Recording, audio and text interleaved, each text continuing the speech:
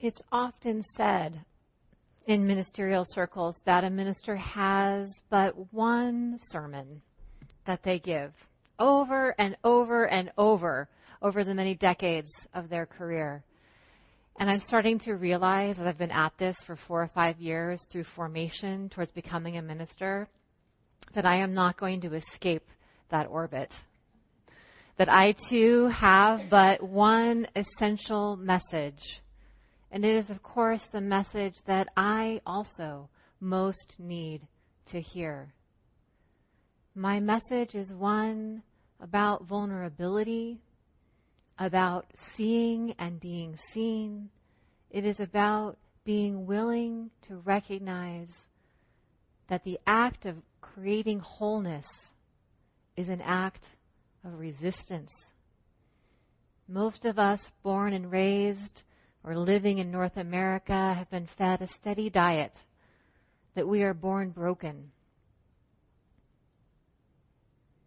And so the act of participating in a Unitarian Universalist community that recognizes the worth and dignity of all people as an inherent quality of our humanity is an act of radical resistance.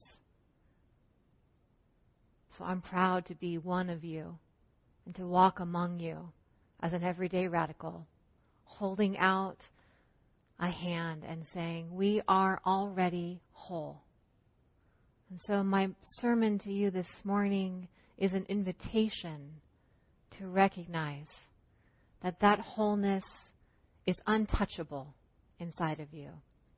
That no matter who you are or where you have been or what may yet happen to you, that you are already whole. And I see that in you. My hope is that this time that we are together on Sundays is always a time of gentleness, a time of kindness, and a time of deep care. May my words fall upon you this morning as blessing. So, let's start with a question. How many of you in this room, you can raise your hand, have ever cut your finger? About 100%, I'm going to say. You can put your hand down.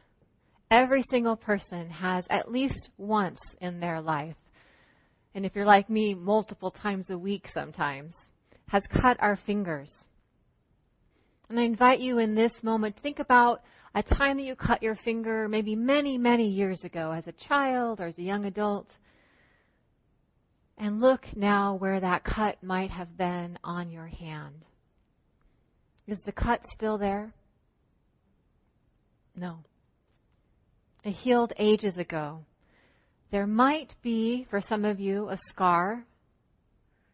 And for some of you, there also may be a story. But the original cut itself is long gone. Now ask yourself this. How did you do that? How did you make that cut go away? What steps did you take? What conscious effort did you put forth to make that skin weave itself back together? The answer is you did very little other than practice good hygiene, probably. You kept it clean, you kept it covered, and you let time pass. You kept it free of infection. And the body did its own thing. And then one day, you took off the covering, and the skin was sealed back together. Changed, a little different, but healed. And if you think about that for a moment, it's pretty miraculous that without any conscious effort on our part, the body knows how to heal itself. I would suggest the same is true of our hearts and of our lives. That we are called when our hearts are broken and our lives feel like they are falling apart, to recall that it is not so much the conscious effort that allows us to heal, but it is keeping our hearts and our lives clean, covered, and free of infection. So let's talk about what that looks like, because that is the path that takes us back to wholeness. Well, when we cut our hand, we're called to clean it with soap and water and change the covering. When our hearts are broken and our lives feel a little bit out of balance, the self-care that we're called to do is a little bit different. Still, we need to get plenty of rest and eat good, nourishing food, but we get to add new things in. A good friend, a little bit of meditation, perhaps some time in nature. In my case, occasionally copious amounts of chocolate, a glass of wine, some tears, and the passage of time. And when we do these things, when we practice this way, our hearts and our lives wield a new kind of magic. They wend themselves back together. Because health and wholeness is what our bodies, our hearts, and our lives crave. Because we are made to be alive. And our bodies, our minds, our spirits, our hearts crave life. And all we need to do is just get out of the way of that healing process by keeping our hearts clean, covered, and free of infection. It starts with a relationship to yourself. When we pay attention to what our hearts require, we learn to pay attention to what we need. And we learn to give to ourselves, first and foremost, those things that will heal us. If we're lucky to be blessed by parents who know this, we learn it firsthand. Some of us don't have that opportunity, and so we must teach ourselves as adults by creating intentional communities of care so that we can learn those skills for heart healing and life healing. Sometimes this work is really hard because, again, in our culture, we're taught that to put the self first is to be selfish. But as Parker Palmer writes, self-care is never a selfish act. It is simply good stewardship of the only gift I have, he writes. It is stewardship of the gift I was put on earth to offer to others. And any time we can listen to true self and give it the care it requires, we do it not only for ourselves, but for the many others whose lives we touch. I wish I could be Parker Palmer sometimes.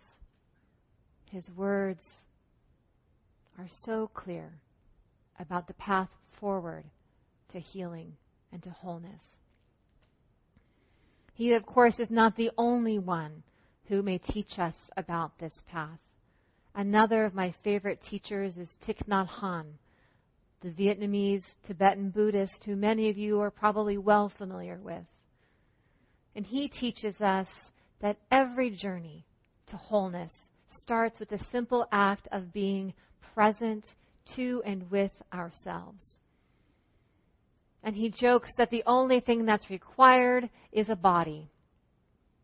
And so since I know that each of you has cut your finger in the past, I know that each of you also has a body. And you also have a body that is capable of healing. And Thich Nhat Hanh teaches us you don't have to intentionally cut your finger to experience healing, wholeness, and presence.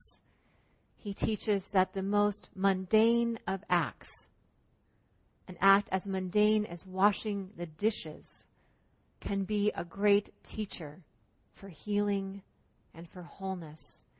He invites us in many meditations over the years to consider that washing the dishes, the warm and soapy water, the intentional act of making something clean, the memory of food shared with those we care about, is a great pathway forward to creating that sense of presence. And from that sense of presence, we may build our capacity to be our own best ally, our own best friend.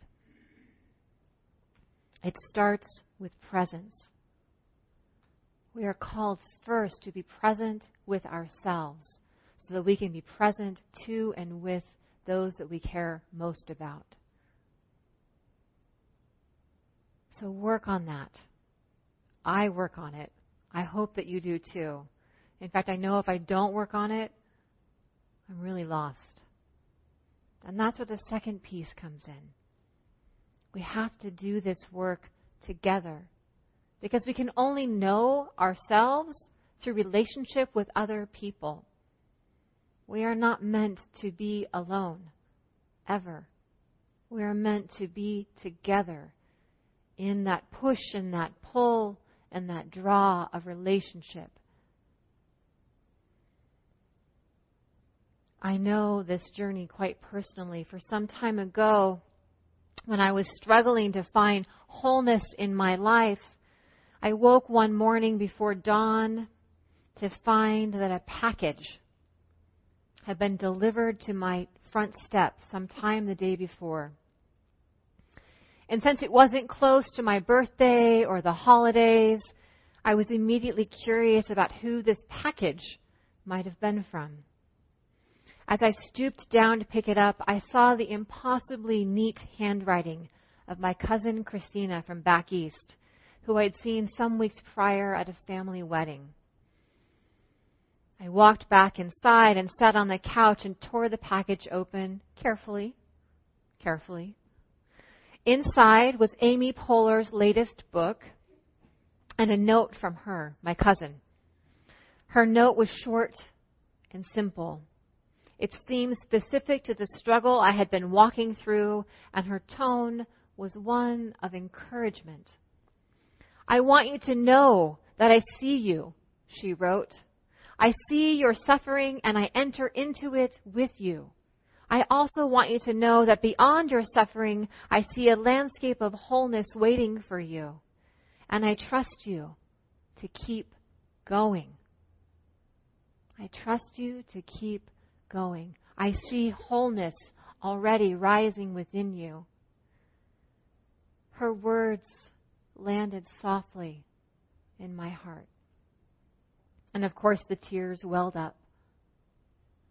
For to be seen in the midst of suffering is to know that we truly are not alone. We do not have to suffer alone. Her gift of encouragement helped me in those weeks and months to keep trusting that wholeness was indeed rising already within me.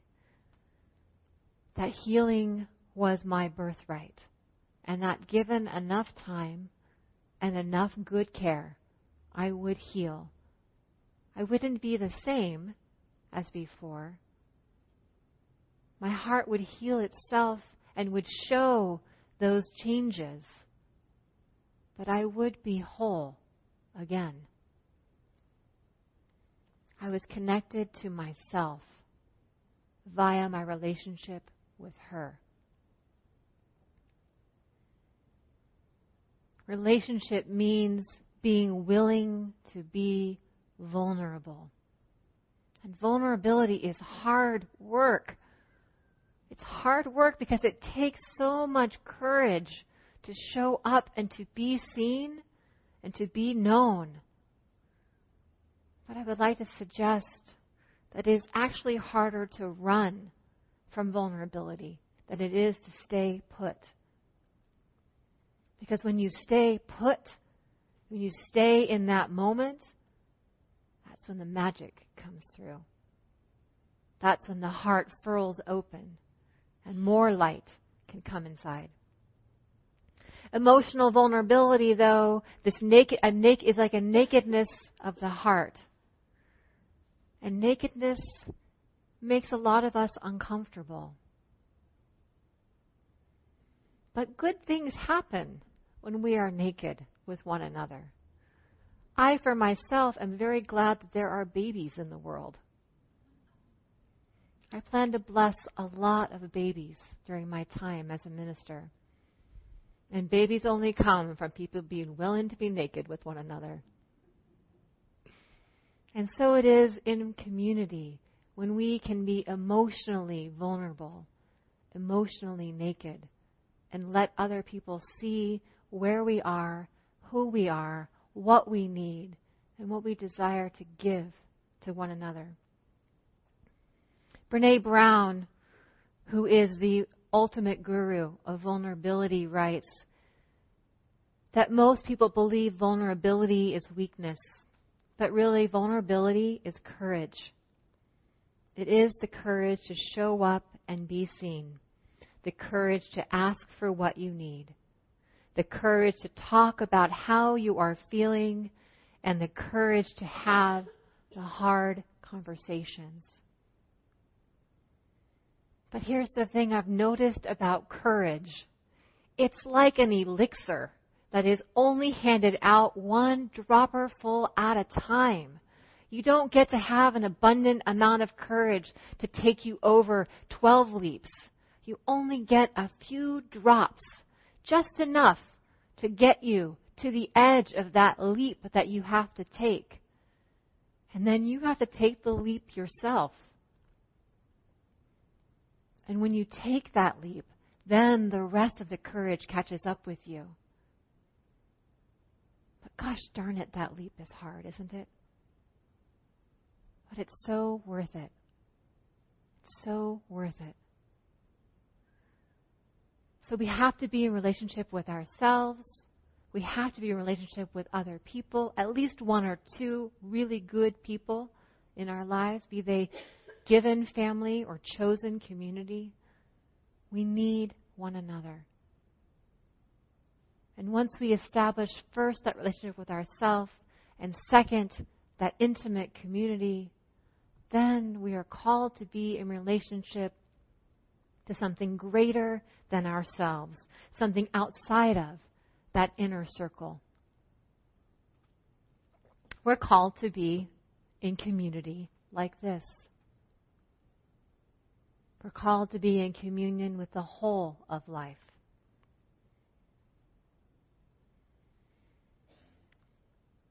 Over the millennia, human beings have created intentional communities in order to foster that kind of connection and that kind of growth.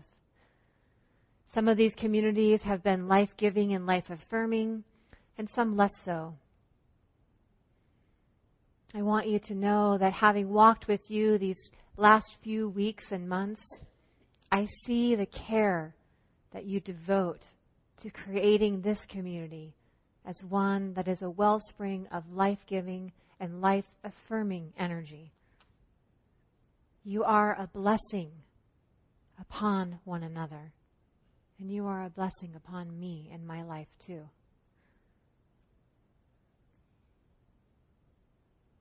We are called to be in this community as a practice of wholeness, as a practice of winding down the paths of life such that we can know and be known, seen and be seen, bless and be blessed. I see it in you.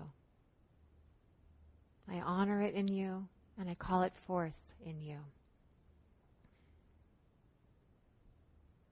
Pause for a moment and just be. Can you feel that energy sort of buzzing a little bit here?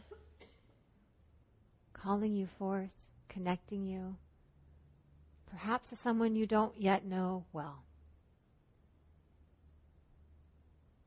Perhaps someone that you will come to know well. This place is holy, and we have met on holy ground.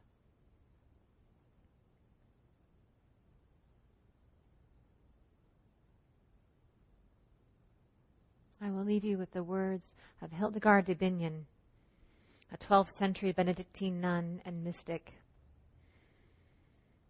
whose ability to see and bless the whole of humanity delights and astounds me. She writes, Good people. Good people, most royal greening verdancy, rooted in the sun, you shine with radiant light. In this circle of earthly existence, you shine so finely. It surpasses understanding. God hugs you. You are encircled by the arms of the mystery of life. I love that part. God hugs you. So cute. I hug you. You hug yourself. And may this community hug you every day for the rest of your days together. May it be so. Blessed be, and amen.